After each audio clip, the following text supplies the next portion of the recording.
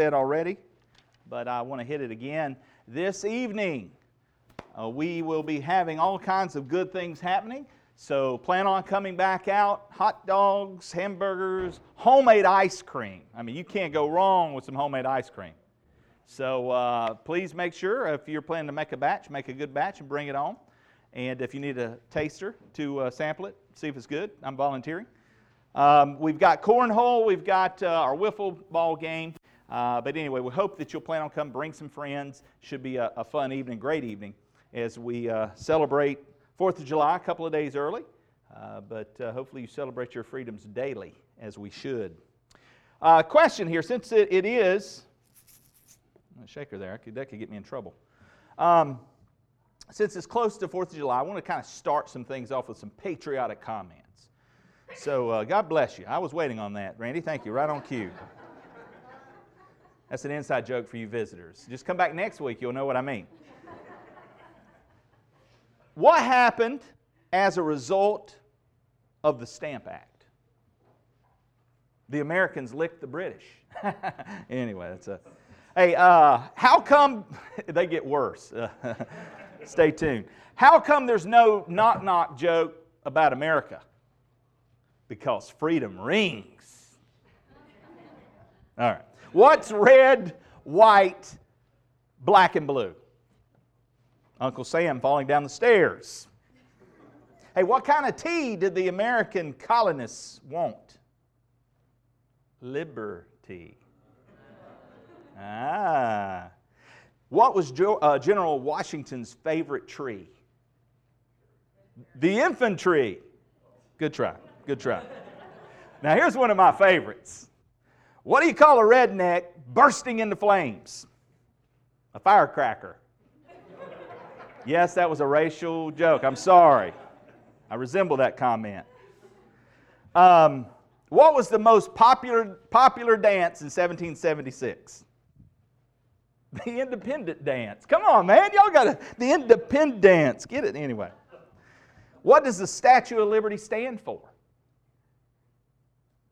Because you can't see it. Man, you guys, come on. Y'all got to wake up. I'm going to keep going. Who was the biggest jokester in George Washington's army? Lafayette. Anyway, you have to do your homework on that one. What's the difference between a duck and George Washington? One has a bill on his face and the other has his face on a bill. Y'all tell me when you're done. What quacks has webbed feet and betrays his country? Benedict Arnold. Sorry. Why were the first Americans like ants? They lived in colonies. I know I'm losing you. Let me just... Thank you. Thank you. See, those folks watching at home via television won't know the difference. All right. Did you hear about the Liberty Bell? Did you hear about the Liberty Bell, Zach? You cracked me up. Anyway. Oh, okay. I'm gonna get ready to close. I got three more. Hang tight. What would you get if you crossed George Washington with cattle feed? The fodder of our country. Where's my drum when I needed it? Anyway, thank you. Two more. What did one flag say to the other? Nothing. It just waved. Thank you. See, that's why we hired that guy right there. He comes down to my office, and anyway, we tell jokes. No, we don't. Last one, some of you, yes, bad jokes too. Well, here's my last one. I know, you could, thank you. I knew it, thank you. I'm here all week. Which colonists told the most jokes? Now, some of you ought to get this one. Which colonists told the most jokes? The Pennsylvanians. Anyway. Okay. Yeah. That's all I got for you, folks. That's why I stick to preaching. All right, let's... Yes, amen. Take your Bibles this morning. Let's go to Exodus. You say, well, wait a minute. I thought we were in the book of Hebrews. For those of you who are visiting with us, all my visitors, listen up. Visitors, normally, yes, my jokes are that bad, usually they're worse. But in all seriousness, normally we do a book study. We go line by line, verse by verse through a book. We are currently in the book of Hebrews. So if you're planning to come back next week, and I know for my church folks, some of you are like, ooh, I've been waiting all week to come back and hear what we left off from last week. Some of you were saying that, I'm sure. Lord willing, we'll get back into chapter 8 of Hebrews next week. So if you're visiting, you want to come back next week, go ahead and read chapters 1 through 8. That'll kind of get you caught up to where we are in our weekly study. For those of you who are anticipating this week us discussing New Covenant, covenant theology, and dispensationalism, we will talk about that next week. In fact, just so you kind of know, it's been a very in-depth week of study. And last night somewhere I was just having an unsettledness. I was planning on doing our continued study in Hebrews 8. And I think I was talking to Dean on the phone, and I said, I'm thinking I need to change this message up, just sort of feeling led to do something different. And then I came over last night, and I worked for about 3 hours on chapter 8 of Hebrews, and then at about 10 o'clock said, I'm going to change this up. And so this is why we're in Exodus 12, lest you're wondering. It is a 4th of July weekend, and for that reason, I do feel like with a number of visitors, anticipating a number of visitors, and thank the Lord for all of our visitors, that this is the message that the Lord has for us. Because there's some important things I want us to reflect upon as we celebrate this week our freedoms as a country, as Americans. And there's also some things that we as Americans need to get in priority. And so that's why we're going to look at this passage of Scripture. We're going to reflect on some biblical truths and hopefully come to a point at the conclusion of this study today where we have a great appreciation for the God we serve and the country we live in. With that said, come back next week and we'll be talking about dispensationalism versus covenant theology. For some of you, you have no interest in that, but it'll be an interesting study nonetheless. Please come and be a part of that. We'll get back to that next week. So here we are today in Exodus chapter 12. And let's begin our reading in verses 1 through verses 14. Now the Lord spoke to Moses and Aaron in the land of Egypt, saying, This month shall be your beginning of months. It shall be the first month of the year to you. Speak to all the congregation of Israel, saying, On the 10th of this month, every man shall take for himself a lamb, according to the house of his father, a lamb for a household. And if the household is too small for the lamb, let him and his neighbor next to his house take it according to the number of the persons, according to each man's need. You shall make your count for the lamb. Your lamb shall be without blemish, a male of the first year. You may take it from the sheep or from the goats. Now, you shall keep it until the 14th day of the same month. Then the whole assembly of the congregation of Israel shall kill it at twilight. And they shall take some of the blood and put it on the 2 doorposts and on the lintel of the houses where they eat it. Then they shall eat the flesh on that night, roasted in fire with unleavened bread, and with bitter herbs they shall eat it. Do not eat it raw, nor boiled at all with water, but roasted in fire, its head with its legs and its entrails. You shall let none of it remain until morning, and what remains of it until morning you shall burn with fire.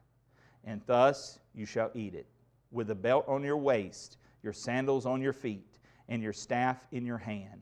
So you shall eat it in haste. It is the Lord's Passover. For I will pass through the land of Egypt on that night, and will strike all the firstborn in the land of Egypt, both man and beast. and against all the gods of Egypt I will execute judgment. I am the Lord. Now the blood shall be a sign for you on the houses where you are, and when I see the blood, I will pass over you. And the plague shall not be on you to destroy you when I strike the land of Egypt. So this day shall be to you a memorial, and you shall keep it as a feast to the Lord throughout your generations. Father, I ask that you will please allow me to be a vessel today to proclaim your truth, to encourage those folks that are gathered here, that are listening via the radio or watching via television. Lord, use your word as you promised you would, that it would not return void. Lord, allow this study this morning to uplift us, to draw us near to you as you draw near to us. And Lord, may you be honored and glorified in all that's done here today. We give you the praise in Jesus' name. Amen. You know, as mentioned, we are focusing our attention on celebrating the 4th of July. And no doubt, we live in a great country. But I don't want us to lose sight of something that's even more important. Yes, we're citizens of the U.S.,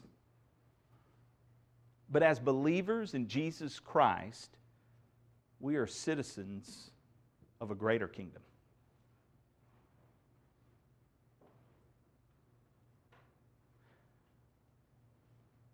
The Bible says, as believers, you are a holy nation. You and I are a royal priesthood. We are ambassadors for Christ. As great as America is, and it is great, and God has shed His grace on thee, we must never lose perspective, believer. This is not our home. We are on a journey. We are passing through. We are pilgrims. And so when we gather and we turn our attention today, and I think, we should. And I know a lot of folks, and some will argue, well, I don't think we should do this and that in the house of God. And look, God has blessed this nation. And it's come at a great price. And no greater love has a man than to lay down his life for his friends. Many of our family members, friends, have laid down their life for this country. And we honor that. We celebrate that in the sense of the freedom that was purchased on the backs of them who were willing to sacrifice the greatest thing, their life, that we might have life. That's a Christ-like example. To purchase freedom. Again, Christ-like example. One thing we have learned in our study in the book of Hebrews, it ought to be this. The Old Testament are types and shadows. They were pointing to something. These types, these shadows were pointing to the person of Jesus Christ.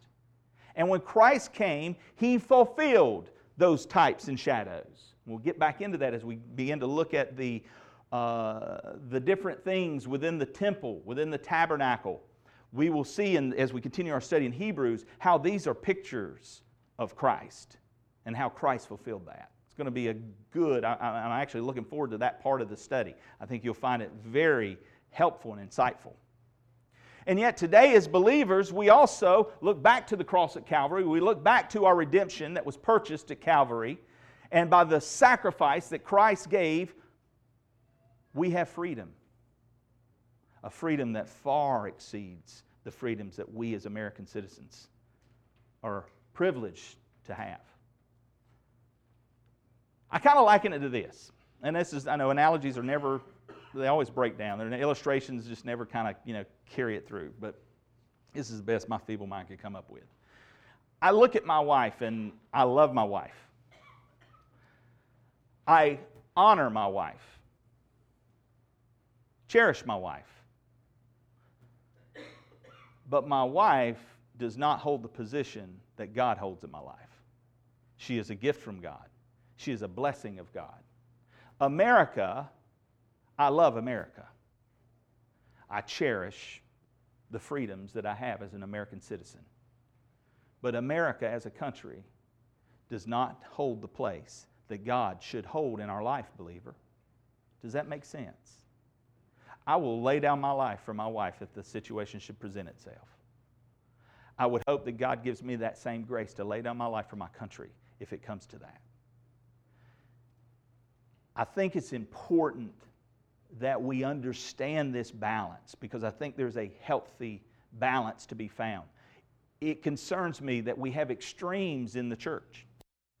Some today, all they will do will be simply pointing people to America. And it'll just be glorify America. That's all they'll do today in church. Simply pledge allegiance to the flag. That's basically what today's service in a lot of churches will be all about. And then the other side of the coin, I'm sorry, I just realized I passed the tape. My cameraman has put tape down up here so I don't go too far and I break the rules. Sorry, right there. Anyway. The other side of that coin, though, you've got in essence, the traditionalists. And then there's a new movement that's happening today, and it really concerns me, is the revisionist movement that is leading to anarchy in the streets. And there's a hint of that even within the church. No more should I do that with my wife, understanding and grateful for the relationship. There is a balance to be found within my citizenship as an American.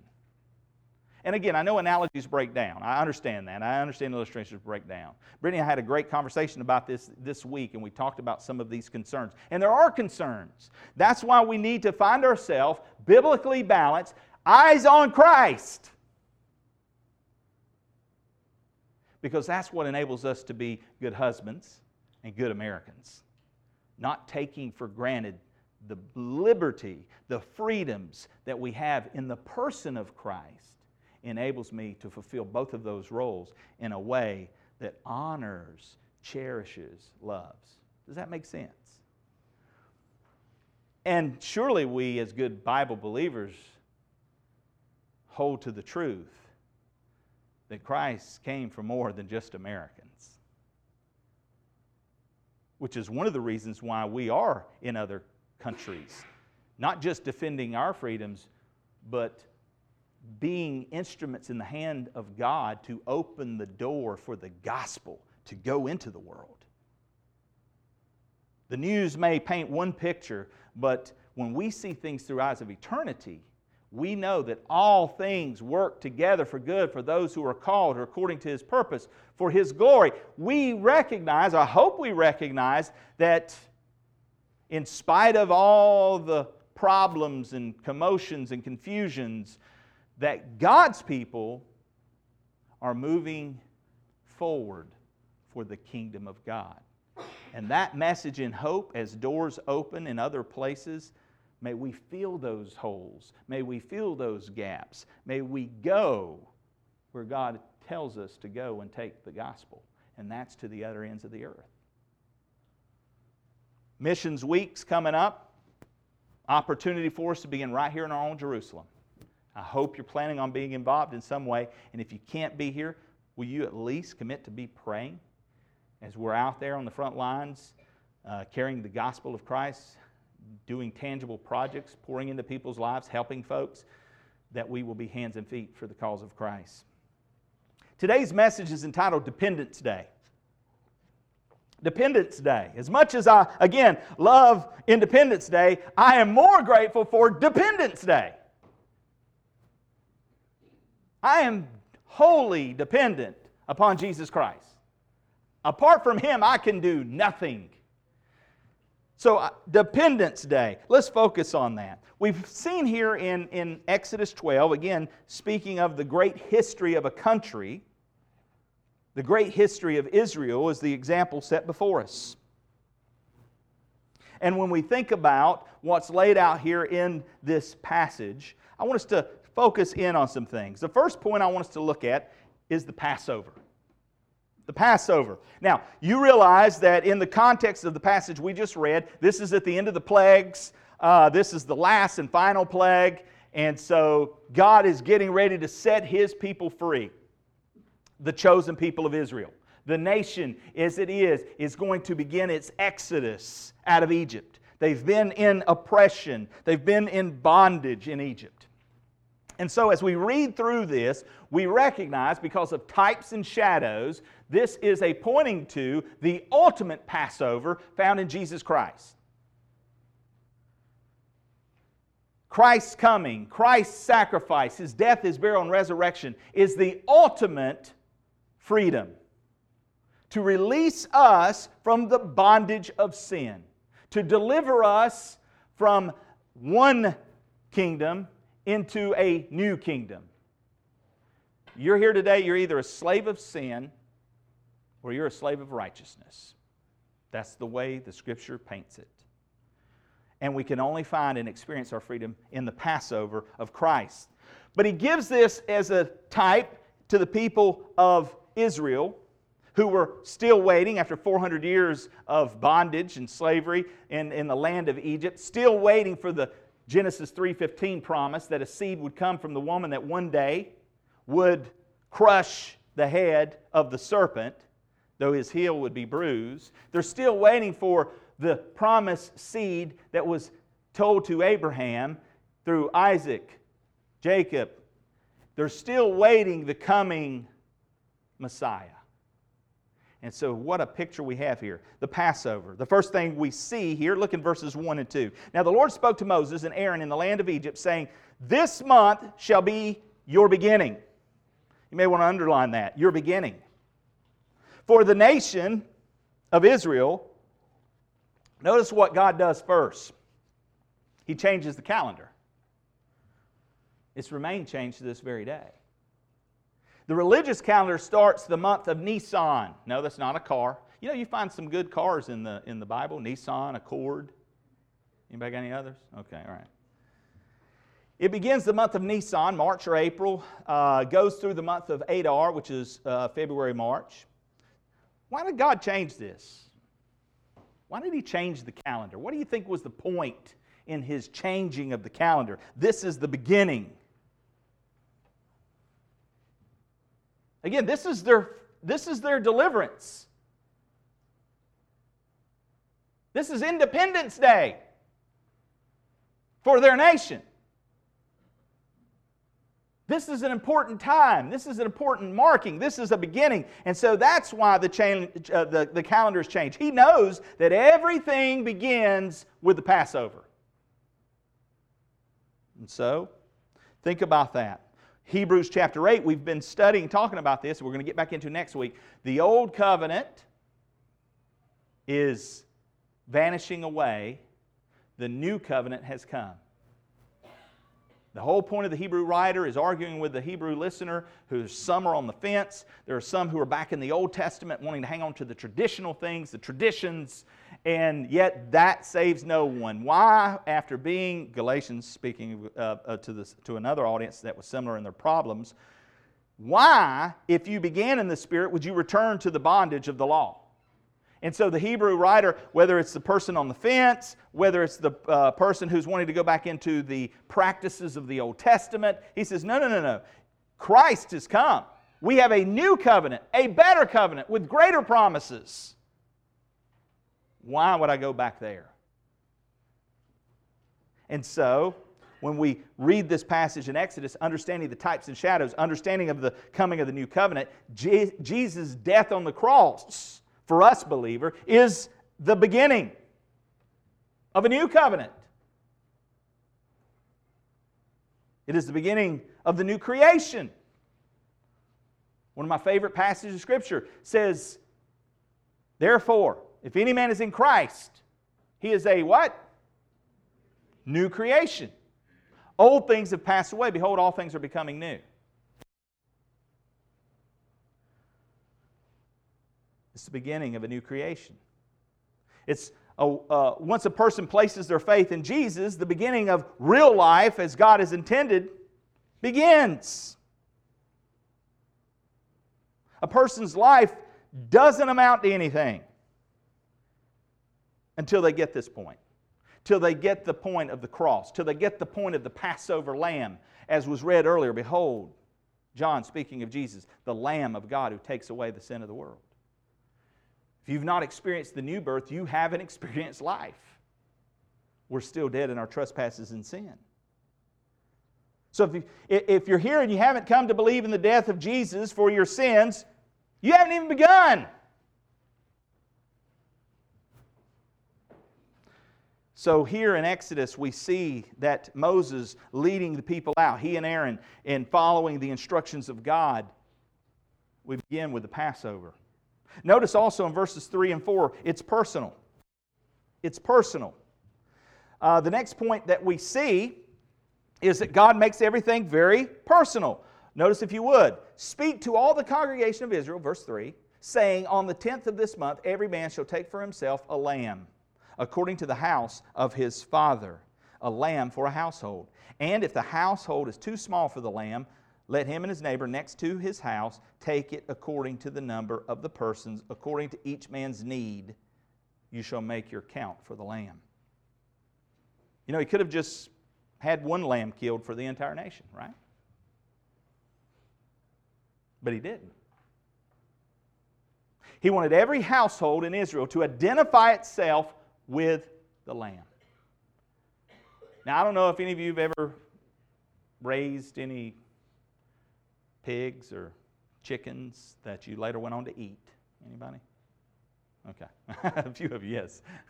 Now, I don't know if you became attached or personal, with the little piggy. I'm just saying, I haven't met any bacon I didn't like, but, I can imagine maybe that was tough. These people would identify themselves, each household, with the lamb. They each had to take a lamb. They each had to inspect the lamb. They each had to kill the lamb.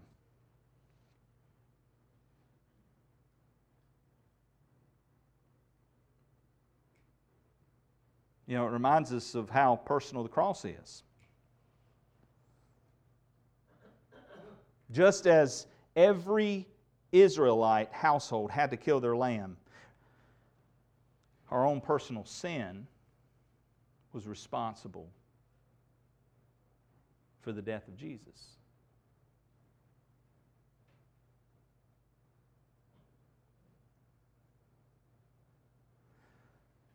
It also should remind us of how His love is great for each of us as individuals. Yeah, I know, God so loved the world, He gave His only begotten Son, that whosoever shall believe in Him shall not die, but have eternal life. He died, whosoever will, let him come. But it's personal. Salvation is personal. It's individual. And this is seen here in this passage. I think there's an intentionality in this type, this shadow. He did it for you. He did it for me. Paul, the Apostle Paul, he knew this. He wrote, "The life I live in the body, I live by faith in the Son of God, who loved me and gave Himself for me." You can't get any more personal than that. If you're here today, you struggle with whether or not God loves you, look to the cross of Calvary. God's given a Passover lamb to take away the sin of the world. He's made it personal. It's for you. It's for me. Whosoever will, let them come. God demonstrated His love to us while we were still sinners. Christ died for us. No greater love is a man than to lay down his life. Christ laid His life down. No one took it from Him. He laid it down for you, and He laid it down for me. Because that was the only mode in which we could be delivered. So we see here in this passage, in application of the Passover, it's personal. It's also perfect. Look at Exodus 12, 5 and 6. It says, "Your lamb shall be without blemish." Without blemish. A male of the first year, you may take it from the sheep or from the goats. Now you shall keep it until the 14th day of the same month. Then the whole assembly of the congregation of Israel shall kill it at twilight. Jesus faced the same temptations that you and I do. Yet He was without sin, without blemish. Again, we see the foreshadowing, the type, Christ's fulfillment. He also faced far more trials than you and I face. More than we could ever cope with. I don't know what you're facing. Don't know what your trial is this morning. But can I give you some good news? Jesus is overcome. You have victory in Christ.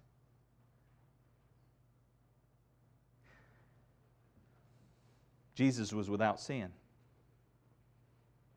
People tried to trap Him. The Pharisees, they threw those questions, didn't they? Some of you face that at work. You get the old stumpers. Oh yeah, well if the Bible's true, well who was Cain's wife? Huh? Answer that one, tough guy. His sister. Oh, you're gross, man. Were they West Virginia? Hey, sorry, my West Virginia family. I love you, but you know the jokes. In fact, y'all probably came up with them. And again, for answers like these and more, come to our annual apologetics conference.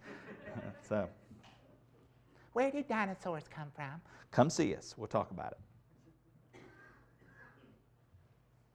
it. They tried to trick Him. They tried to tempt Him. But He was the spotless Lamb of God without defect. Now, side note, it was mentioned earlier in the text here that they were to take the lamb on the 10th of the month and keep it until the 14th of that same month. And it was to be slain at twilight. Now, some people a lot smarter than me have sought to study this. Some of you are thinking, well, that didn't take much. Thank you, Carver. The Bible Knowledge Commentary says that twilight is between the sun's decline and sunset. So it's between the sun's decline and sunset, somewhere between 3 p.m. and 5 p.m. All right? Now, some commentators have shown that Palm Monday, yes, I did say Palm Monday. If y'all were here for my Luke study, you know why we looked at that. But whether you're Palm Sunday or Palm Monday, I'm just glad you have two palms. Anyway, the day that Jesus rode into Jerusalem on a donkey, Matthew 21, 1 through 11, was in fact the 10th of Nisan. The very day when the spotless lamb was to be chosen in fulfillment of the Old Testament type. So for the next 4 days, while Jesus was here earthly, there in Jerusalem, for the next 4 days, Jesus presented Himself to the people in Jerusalem for inspection.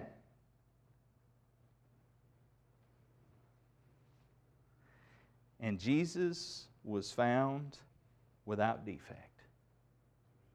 And on the 14th day of that month, around 3 o'clock in the afternoon, Matthew 27:46, while all throughout Israel, different households were starting to kill their lambs, Jesus Christ died on the cross of Calvary. And many didn't even notice.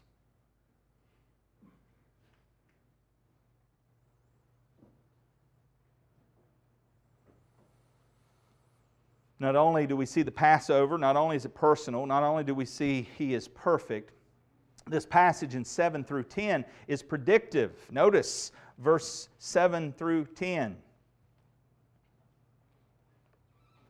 And they shall take some of the blood and put it on the 2 doorposts and on the lintel of the houses where they eat it. They shall eat the flesh on that night, roasted in fire, with unleavened bread and with bitter herbs, and they shall eat it.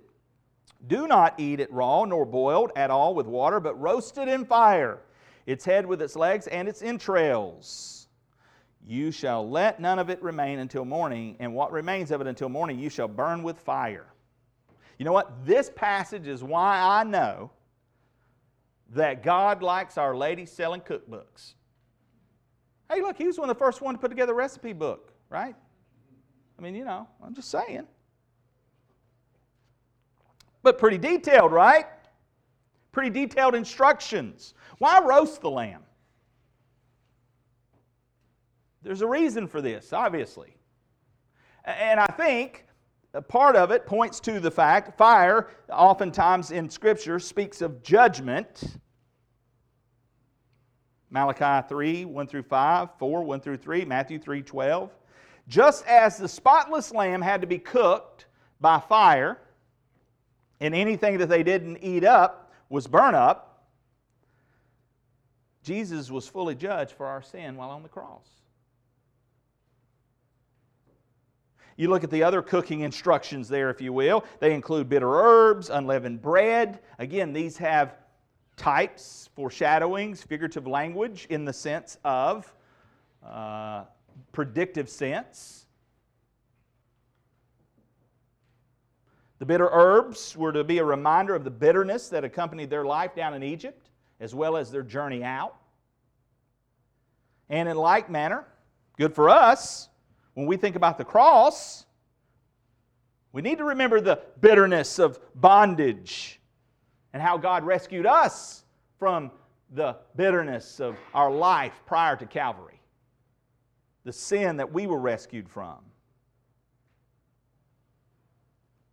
The leaven in the Bible often speaks of sin. 1 Corinthians 5, 7 through 8 reminds us that in view of the cross and through God's strength, we're called to live a righteous life.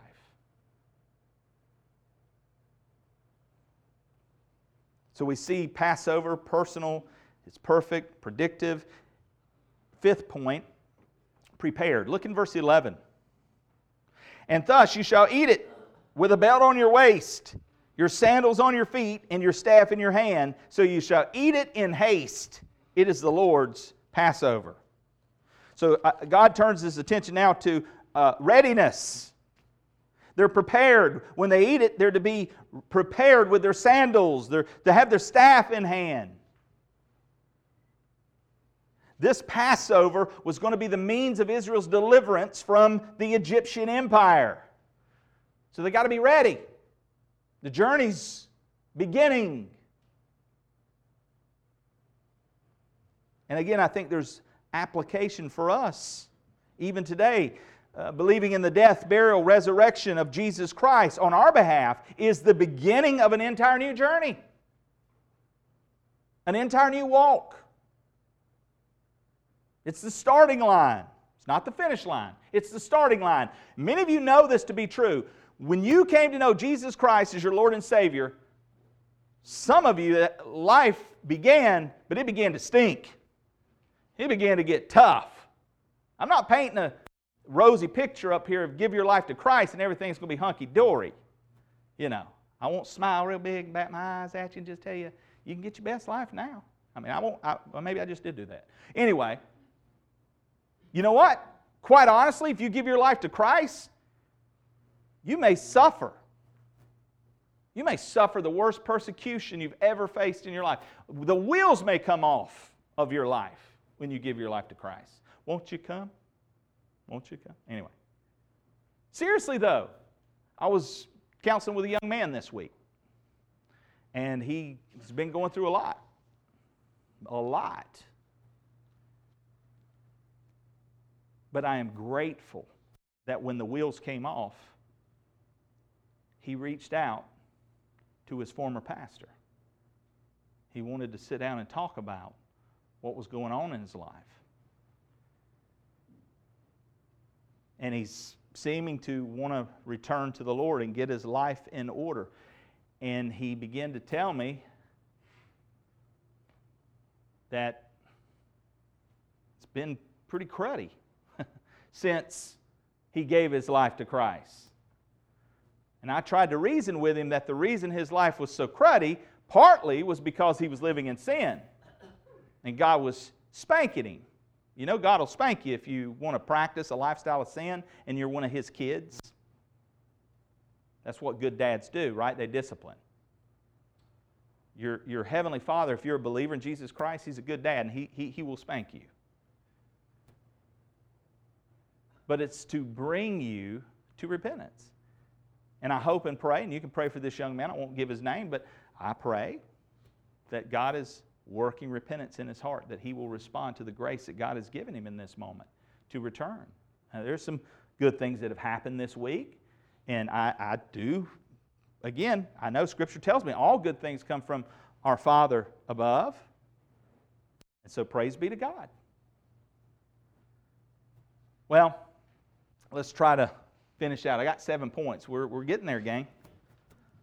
So we see not only prepared, and our journey's begun. So I ask you today, I think about these Israelites. Where was their hope? You know? Where was their peace? So let's look at peace, the 6th point. Peace, Exodus 12, verses 12 through 13. For I will pass through the land of Egypt on that night and will strike all their firstborn in the land of Egypt, both man and beast, and against all the gods of Egypt I will execute judgment. I am the Lord. Now the blood shall be a sign for you on the houses where you are, and when I see the blood I will pass over you, and the plague shall not be on you to destroy you when I strike the land of Egypt. So judgment was to come upon Egypt. The only hope for Israel was under the blood. Let me ask you a question. Why were the Israelites saved? Was it because of their own goodness? Because they were personally worthy? No. Newsflash. You and I weren't saved because, well, we were just, good people. Deep down, we're just good people.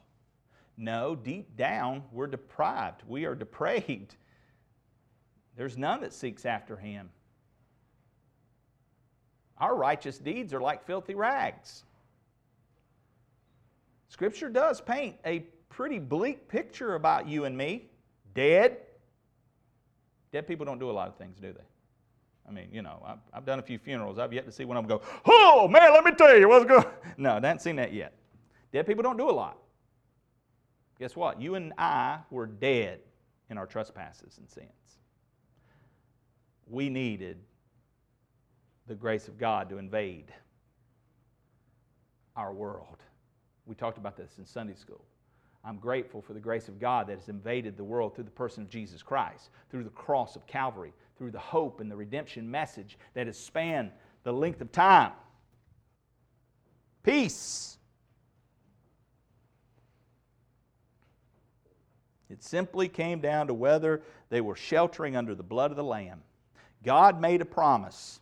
Those who were saved exercised faith in believing the Word of God.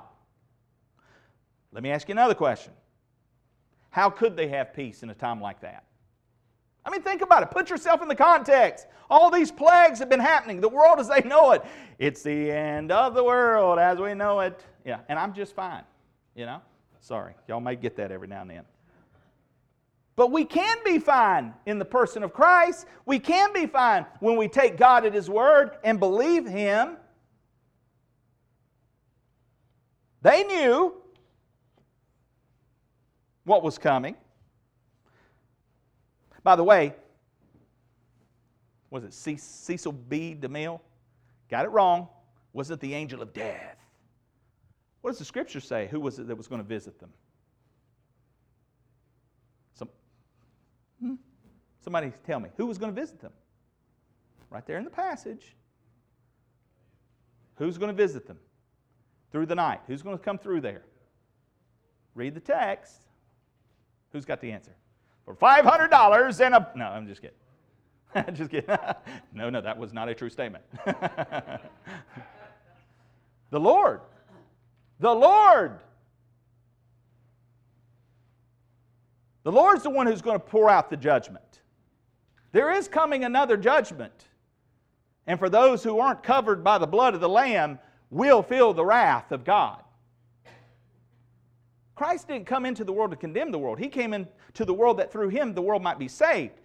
But the world is already under condemnation because they've not believed. So that wrath is just waiting to fall, and God one day will execute that judgment. So, we see again here an example. How can they have peace in the midst of a time like this? They wouldn't have had any sense of rest or peace because of their works. Well, we did exactly what God said, and we did this and that, and look at me, pat on the back, I've done such a good job.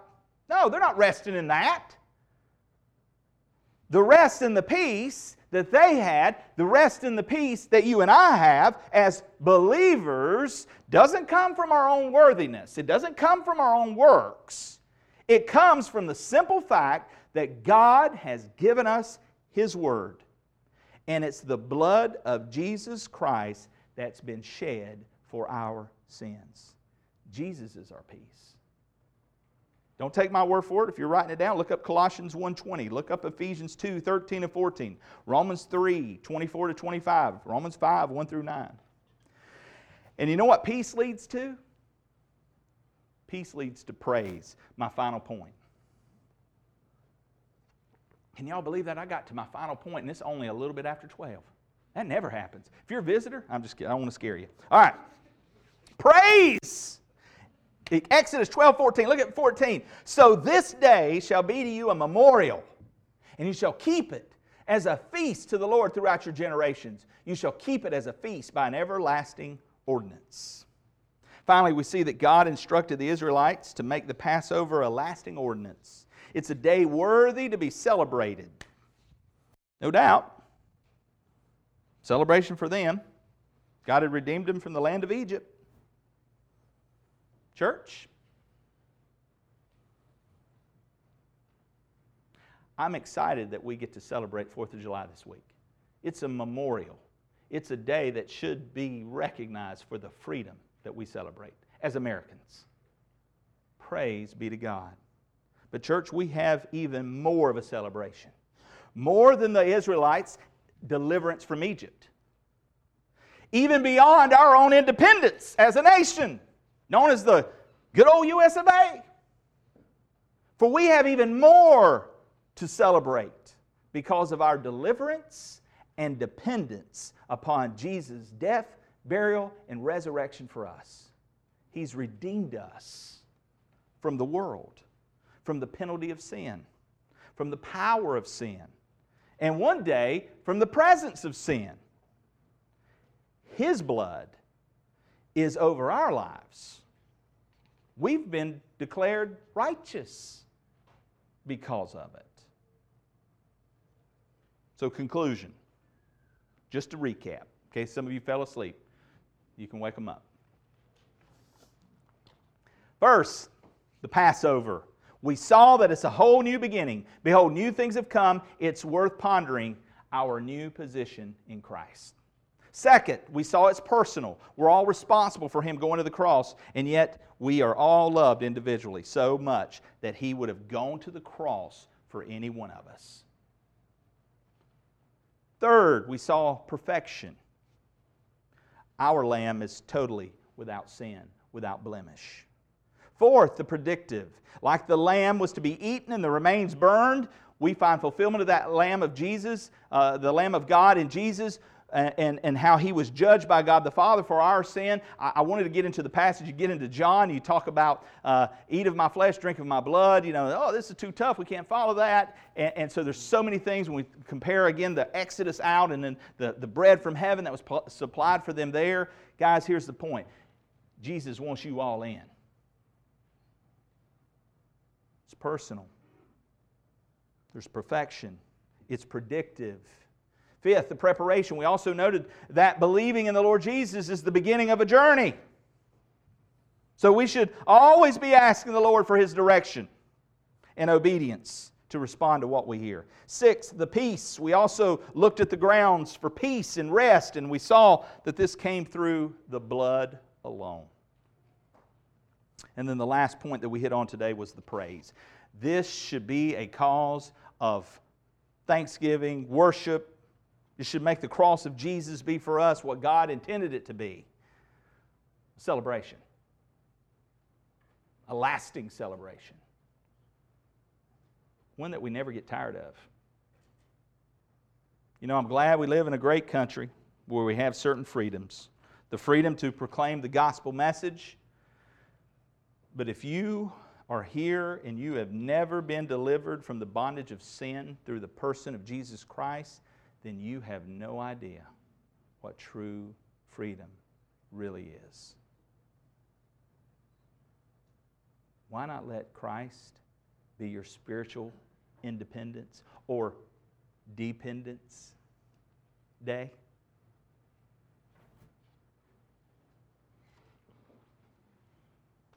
God provided deliverance for the people of Israel. God has also provided deliverance for the world. Whosoever will, let them come. If He's dealing with your heart today to come to Him at the cross of Calvary, the Spirit of God is nudging your heart. Don't harden your heart. Listen, hear, obey, respond. Put your faith in the finished work of Calvary. Jesus' blood covers it all. Let's pray. Father, thank you for this reminder of a message and the way of the nation of Israel as we reflect as a country upon our independence. Lord, we are truly grateful. Grateful for so many things in this country. And you have still allowed us the freedom to proclaim the gospel message without fear of severe persecution in this country. Yeah, we face as believers ridicule, maybe scoffed at, or and Lord, no doubt there's some persecution that is arising. Absolutely. But Lord, we still currently speaking are not in fear of this gathering today. I can still walk across to my neighbor's house and share the good news without fear of the government coming and arresting me and throwing me in prison. Lord, help us to see that we are still walking in light and seize the day while it's still light, that we will proclaim the goodness of Jesus Christ, because this is a world that is in need of this message. Send forth laborers into the harvest, because the harvest is plentiful. Lord, thank you for the saving grace that you've provided through the cross of Calvary. And if there's anyone here today that doesn't know you, speak to their heart.